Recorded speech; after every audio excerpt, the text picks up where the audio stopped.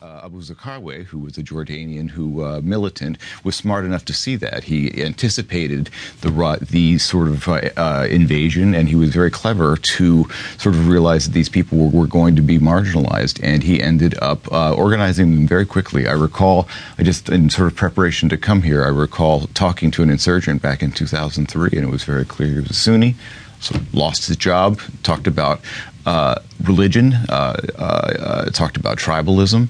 And so anyway, as we all understood, the story of, America's fight with the insurgents there is well known, I think, now. It took us a long time.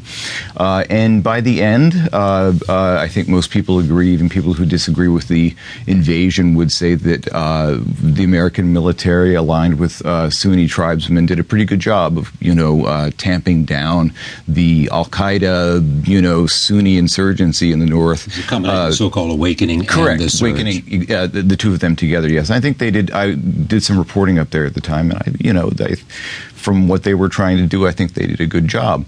But there were a lot of problems involved. Among them and this was very clear when I did some reporting back in 2009 and 10, was the Shia-controlled government made a lot of promises to the Sunnis. They said, we'll give you jobs, we'll pay you salaries, your families. Again, it's very tribal. It's take care of everybody. You'll be integrated into this, and they weren't.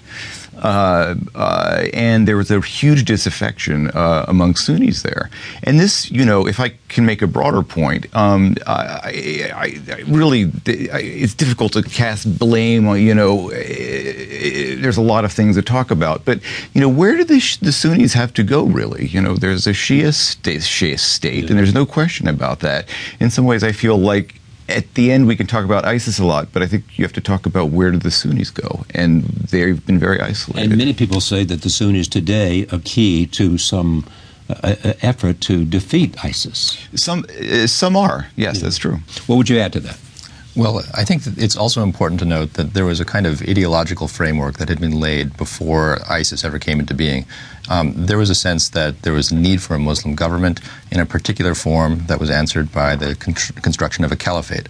So I've spoken to many people who have been supportive of the group, some who have gone to the group to fight, and they would say that the idea of a caliphate, a unified government for all Sunni Muslims, was something that they had wanted for a long time, and it answered a kind of deep longing. So especially for the foreign fighter element of this, I think it's important to see that this was in some ways a long time coming. It was satisfying something they'd been thinking about, and that they had in some cases been intellectually developing for a long time, and that also, it's important also to note, was a revival of a kind of practice of political Islam that really was left behind by many of the jihadist movements that had come before, too.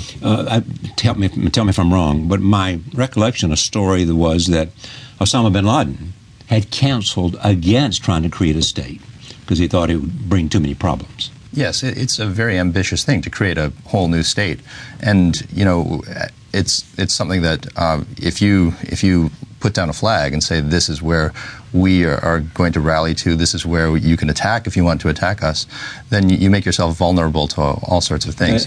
The Middle East is full of that. Yeah, and it's also something that you can rally to, of course. So, as Ian was just saying, if you do have a place where there is enough chaos, where there is enough disaffection, and where there is simply a vacuum of power, then you actually have a great opportunity to put down that flag and be fairly sure that no one's going to come there and attack you and take it away. The Maliki government turned out to be much worse than everybody expected it to be, including the Americans who had supported it.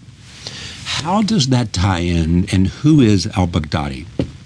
Well, Baghdadi is from the northern part of Iraq. He's from a town called Samarra, which is majority Sunni. He grew up in a pious household. His nickname growing up was the Believer because he was known for his devotion to religious texts, but also he had a penchant for telling people off for not adhering to his strict understanding of Islamic law. And throughout his life, he gravitated towards more and more extreme forms and ultra-conservative forms of Islam until in the year 2000, he basically became what we call a jihadist. And he was seeking to carry out revolution against the state. At the same time, he was also getting